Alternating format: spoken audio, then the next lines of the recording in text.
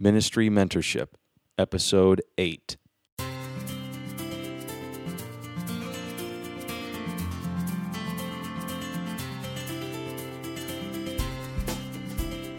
Hello and welcome to this episode of Ministry Mentorship. This is Jacob Tapia, and you're listening to a podcast dedicated to connecting apostolic leaders with young ministers for the purpose of helping them develop in their ministries.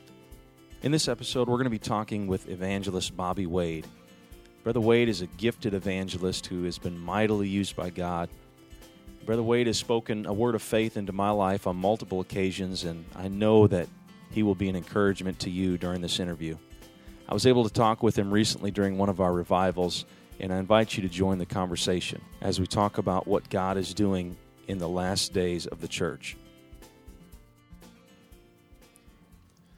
Okay, we're here today with Brother Bobby Wade, and he and his wife Jody have been married for 17 years. They have a daughter, Madison, who's 8 years old. And Brother Wade has been preaching for 20 years. He's been evangelizing for the last 10 years.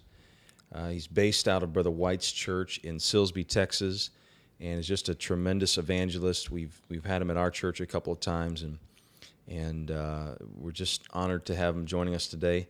Brother Wade, thank you for agreeing to do this. Thank you so much for having us. What are you feeling? You've got your ear to the ground. What's happening today? Well, I really believe that at this very moment, we are really obviously seeing a push for the coming of the Lord, seeing Bible prophecy fulfilled at a rapid rate. However, I believe while everybody else is, a lot of folks, that is, believing for doom and gloom, I believe that this is the greatest hour for the church, and believe that the church is not going down, but that the church is going to be triumphant in this end time. As an evangelist, you've been evangelizing for 10 years. When you go into a church, what do you feel like is your role? When you walk into that church and you're saying, you know what, this is what I have in my mind, what's that role that you feel like you play when you come into a church? That's a very good question. I believe that the role that I have is to build faith, to transmit faith, to help people believe for the miraculous, that they can have people get the Holy Ghost in their churches on any service, every service, if they will believe that and expect that. So my role when I come into a church is I want God to put the heart of that church in my hands so that I can effectively minister to the heart of that church. I'm not there just to preach sermons. I'm not there just to sermonize. I'm there to allow God to transmit something to their spirits that causes them to believe that what he said to them is going to come to pass. So I truly believe that I am a man of faith, that I transmit that faith, and I believe that it is his will, God's will, for us to see miracles, signs, and wonders in this end time. Talk to that young person that right now that is, they're in their local church and they feel like God's leading them into ministry. How can they help you as an evangelist coming into their church to minister? How can they help you to prepare for an evangelistic type service? Well, I first of all believe that, prayer is the main key. I believe that we must pray, find the mind of God, seek God to find that place where we can, our hearts can be expecting something from God. As a young man, I believe that you have to create an atmosphere. Things don't happen on accident. So as a young man that is trying their best to prepare for that, I really believe that there not only prayer, but there must be an expectation. Something's got to click in your spirit that you're expecting something to happen, and then you operate based on that expectation. You worship based on that expectation. So some of the biggest things are going to be really in our mindset, the way we approach that, the attitude that we come with. Is that what you're saying? Yes, sir. Now, because the Bible says in Hebrews 11, he said, "For without faith it is impossible to please God.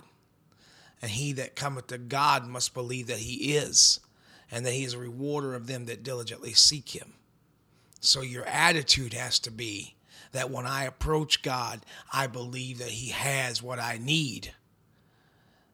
And he is going, not only does he have what I need, but he's going to supply that need.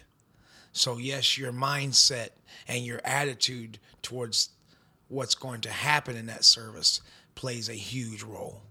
What are some experiences that have proved that for you in your own personal life, in your own personal ministry? I think one of the earliest that comes to my mind, I was in a service one time, and I was struggling financially, and I had just put my last bit of money in the tank, in my gas tank, to travel, and knowing that there was no way that if God did not come through, that I wasn't going to be able to get to the next place. And I was sitting in the service, and a gentleman was talking about the joy of the Lord. And the Holy Ghost spoke to me and said, "Turn to Nehemiah 8 and 10. And of course, that is a scripture that references the joy of the Lord is your strength. And when I opened up my Bible, laying in that Bible was a $50 bill that I did not put there. Of course, at that point in time, I didn't hide money from myself. And I don't think anybody hides money from themselves, especially in this day and age. But it was that one of those early experiences that cemented in my mind that not only can he, but he's going to. He's going to. Because he's faithful. Yeah. He's faithful. And so that really, I'm just sitting here talking about that. That cemented in my mind that it don't matter what I'm going through. It don't matter what any individual's going through. He can make a way out of no way. Amen. There's so many times, especially in the early ministry years, when we're really seeking God and in trying to find, maybe we feel a broad, I guess I would say, picture of, I want to be involved in ministry, or I want to do something for the Lord, but we don't really have a specific vein, so to speak, or a specific area that we feel like we're going to be involved in, but yet we're very open and we're seeking God with a tender spirit and a broken heart. Talk about that and how does that play a role in our development? Well, I don't know if it works the same for everybody. I know for me, the Lord put the ministry of an evangelist in my spirit at a young age while I was 14, 15 years old. And God just burned that in my spirit. I just knew that's what God was calling me to be. And then I began to of course, stay submitted to my pastor. I stay submitted to men that were over me, and God proved that out as I was being faithful. He proved out that was the calling on my life. And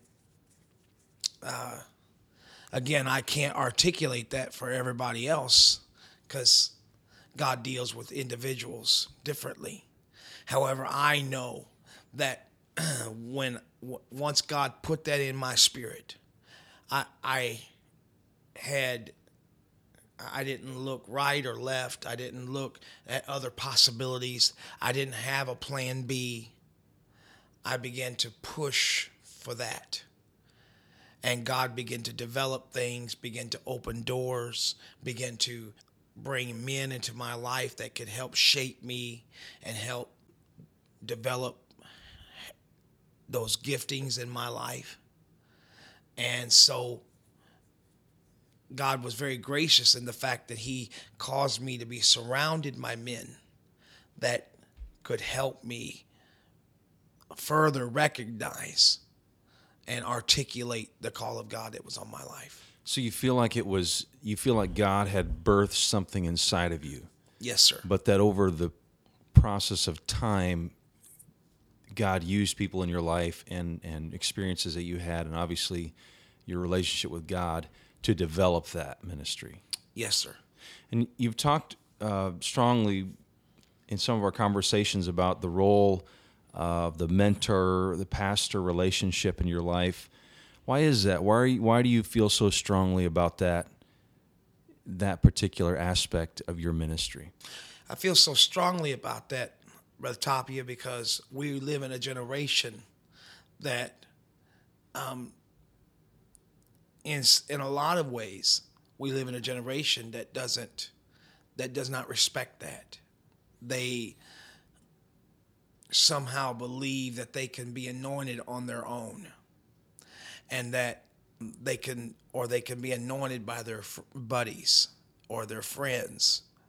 But the fact of the matter is, the Bible bears out over and over and over again that true anointing flows down.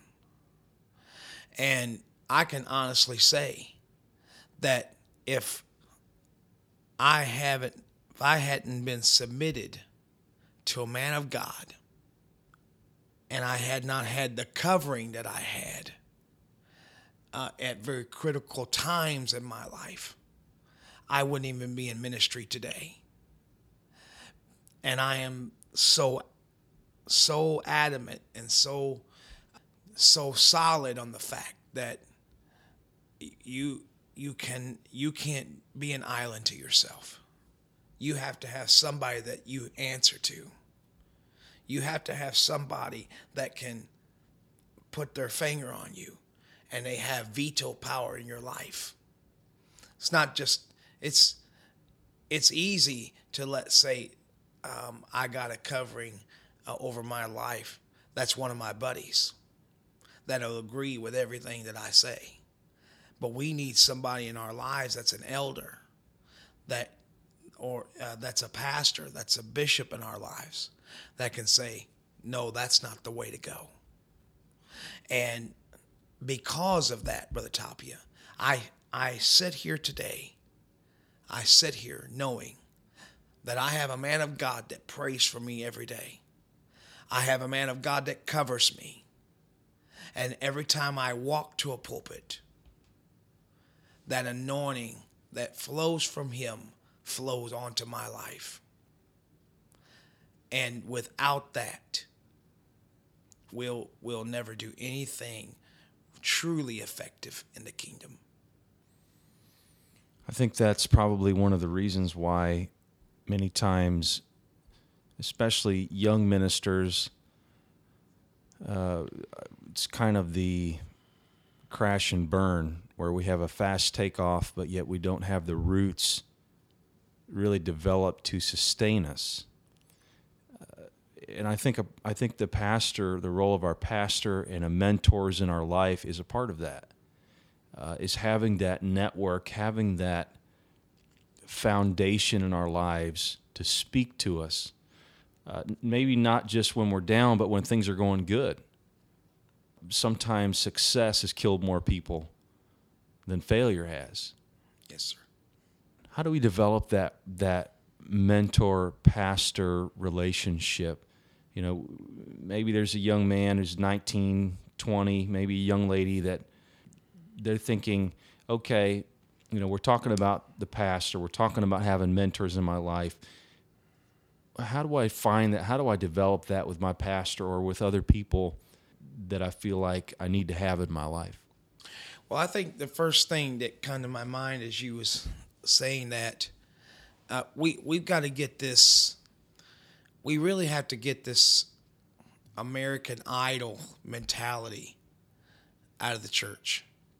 In other words, we got to stop looking around for the next big opportunity, and we got to learn loyalty. We live in a generation that, you know, we have, I call it more or less the stepbrother syndrome in the church.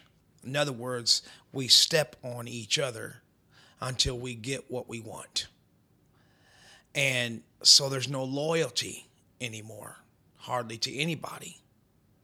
And so I think, first of all, we have to ask God to give us a loyalty to the man of God and to the things of God. You know, Elisha had to walk with Elijah probably many years. He didn't know what he was going to get out of that. The Bible said he poured water on the hands of the man of God. My pastor told me, he said, Bobby, my position is fixed. And he said, so you decide how close or how far away you want to get. And when he said that to me, I made up my mind that I wanted to be under that umbrella. When the anointing came down, when the anointing flows down, I want to be as close to that as I possibly can get. And to develop that, you have to ask God to give you, as a young person, you have to ask God, give me the vision of my pastor. Give me the vision he has. Help me, God, put on me the same heartbeat that he has. And give me loyalty and give me a heart to be loyal to the man of God. What's something that has really helped you in ministry, something that one of your mentors or pastors spoke into your life that has helped you in the ministry journey that you've been in? I really, really believe one of the most important things pretty much goes back to the last thing that we talked about as far as being loyal. And you know, there was a time in my life I didn't understand apostolic authority. I didn't understand the things that was associated with that. And because of that, I just went through and, you know, kind of was nonchalant. But God put people in my life because I was submitted and because I was willing to be submitted and take correction. I honestly believe that if you're going to go somewhere in ministry, one of the most important things that I've learned is to learn how to take correction and not get bitter about it. Because if you can take correction and you keep a right spirit and you're willing to change and be teachable, you can go anywhere in God you want to go. I think sometimes we underestimate that aspect of our life, of our development, and we think even as a baby in our ministry that we can run when sometimes we should be walking. and listening and growing and developing who we are as a person, and even in the church on a local level, being involved. There's nothing that can help us prepare more for what's out there than doing what's in here right now, what I can do. Talk about some of those things. What can someone do right now, a young person that says, look, I want to preach. I feel like God's calling me to preach. I feel like God's calling me to teach. What can they do right now to get involved in their local church? I remember when I told my pastor I was called to preach. I was right around 15 years old. And his reply to me was, "That's great." And he said, "I'll see you at the church on Saturday." And so I'm thinking, man. That wasn't what you wanted to hear, was it? No, it was not. Because, he kind of tricked me at first, because I thought we're going to sit around and talk about the Bible, until he showed me where the lawnmower was and where the toilet brushes were and all of that. So, David learned how to keep sheep and tend sheep before he ever saw the battlefield to slay the giant. And so you got to be willing to serve, and you got to make yourself available to serve. And you got to have the right motives when you serve. Now, I'll be honest with you. When I came over on that first Saturday to the church, I thought it was, I thought it was going to be, we was going to learn how to put together sermons and all that stuff. Yeah. Well, I got a shock of my life when I was out there sweating and pushing the lawnmower. And but those were things that shaped me, and I realized right then and there, this wasn't going to be a fast track to the glory road. This wasn't going to be in other words, if you're going to go up, you got to learn how to go down. Absolutely. You got to learn how to go down. And Jesus said, "He that humbleth himself shall be exalted." At least the Word of God says that. And that's countercultural. I mean, in our culture, and you already mentioned the superstar, being on stage, everybody giving their best. We're coming into more of a performance-driven society, and that's not necessarily scriptural. No, sir, it's not. And we've seen many people make shipwreck trying that. It didn't work out. It didn't work out. And if you think it worked, if people thinks it works out, just tell them to ask Balaam, because he's getting paid. He's being offered money to, prophesy and do all this. But there are many people that tried to take that superstar route, but it didn't work. It did not work. And they made shipwreck, and they made disasters of their lives. And they didn't have to. They didn't have to. But when I believe the enemy presents every individual that is serious about the things of God, I believe he presents them with an opportunity to sell out and to take the easy way out. I believe that with all of my heart. And it's at that moment that they have to make a choice. Am I going to take the easy road, or am I going to allow God to mold me on the road of suffering? Suffering is not an easy thing to deal with, but it is one of the tools I believe that God uses to develop us.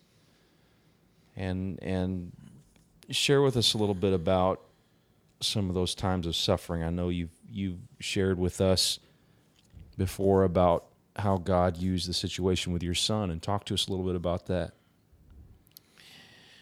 Well, Brother Tapia, losing my son was probably one of the darkest hours. It was one of the darkest hours of our lives. My wife carried my son for 9 months. And my son was born, and when he was born, he had no lungs and no kidneys. And he lived for 40 minutes, and he took his last breath in my arms.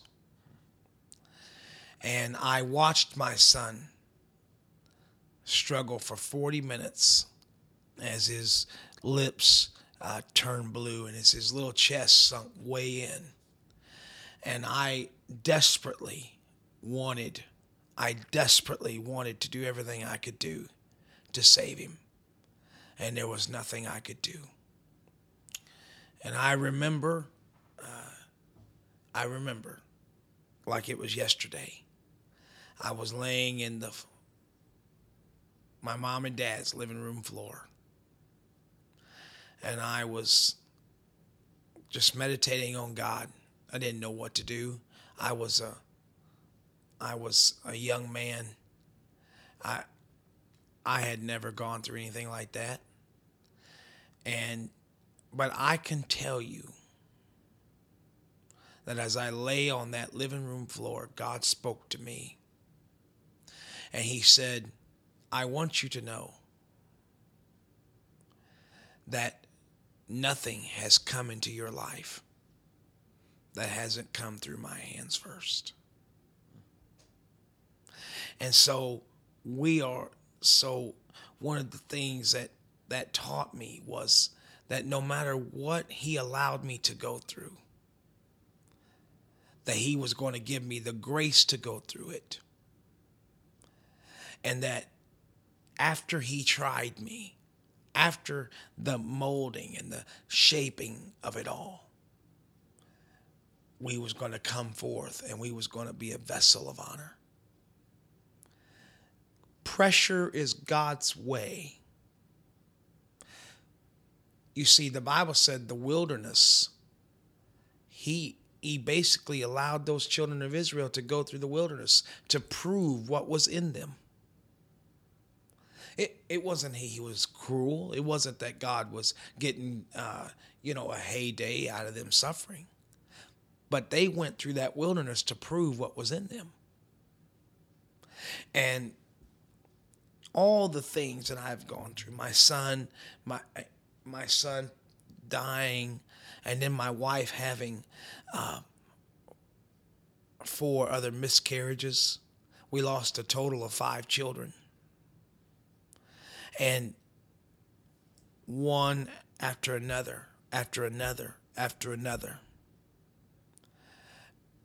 We didn't see it immediately, but we could begin to see the hand of God shaping our lives.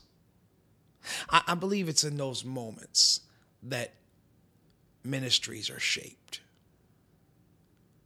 It's in those moments where we yield to that and we allow God.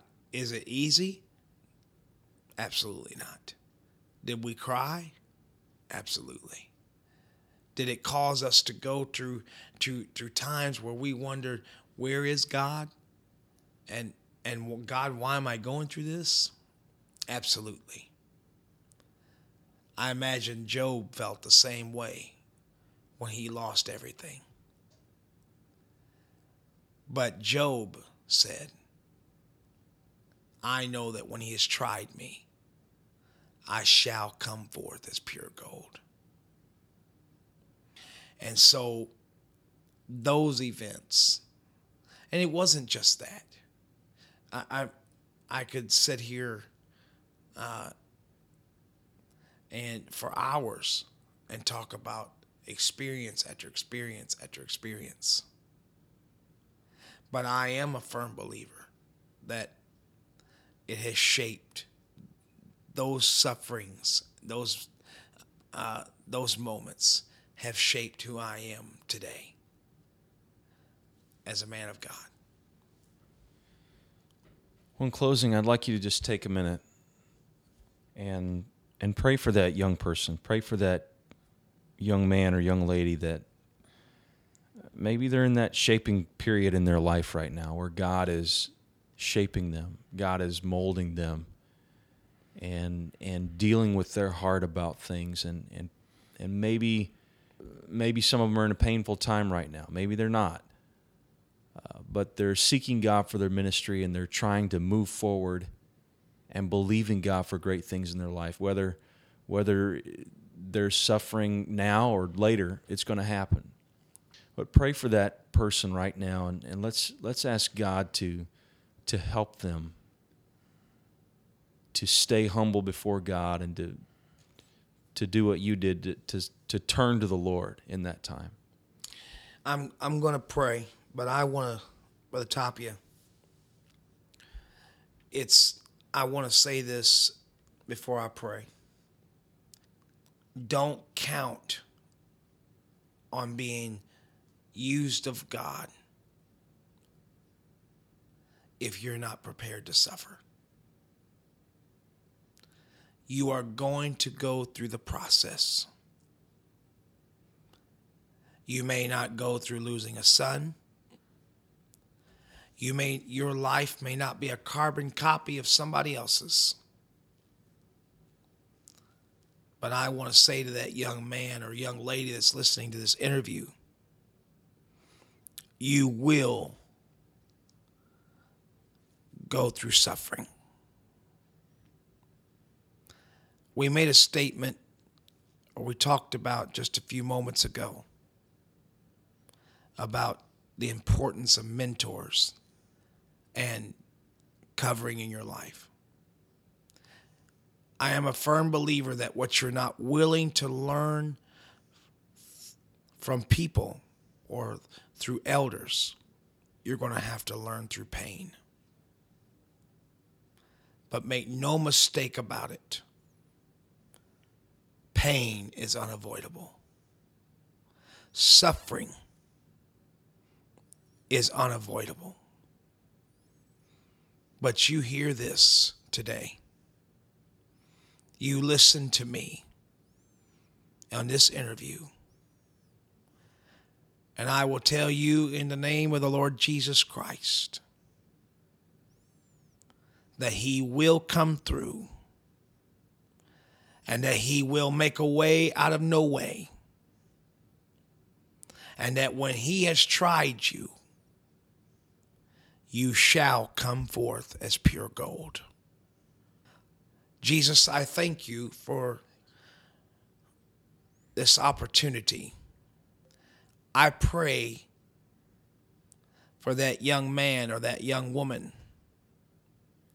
I pray for that young couple that would listen to this interview that is going through that suffering period or that period of uncertainty.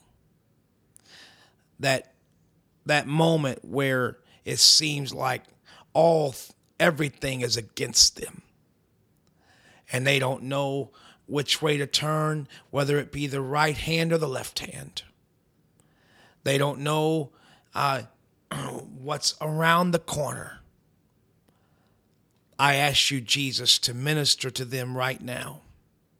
I pray that you would give them the strength to stay the course, to stay in the process. I pray for that young person right now, that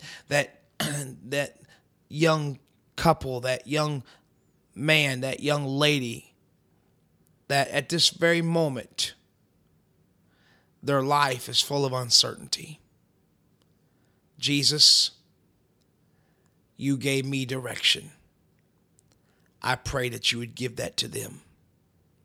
I ask you to loose upon them faith in you and your word. I ask you, oh God, to cause something to rise up in them that they would not accept defeat, but they would persevere, and that they would push and they would stay on the course until you are through with them. In the name of Jesus, God, I pray that you would anoint every individual that listens to this interview, and that you would bless them, that you would bless them when they go in and when they come out, that you would bless them in the basket in the field. In the name of the Lord Jesus Christ. In Jesus' name, amen. Amen. Well, thank you, Brother Wade, for joining us today and being a part of this. Thank you for that prayer. And we'll just believe in God for great things and pray that God will be with you. And I know those of you that hear this interview will pray for the Wade family. They're evangelizing and doing a great work for the Lord, and I know they covet your prayers. And I know that I wish you would just take a minute right now and just say a prayer over them. Pray that God will keep them safe on the road. They're traveling full-time, and that God will just provide for them and be with them. Brother Wade, thank you so much for being with us. It's been an honor. It's been an honor. Thank you so much.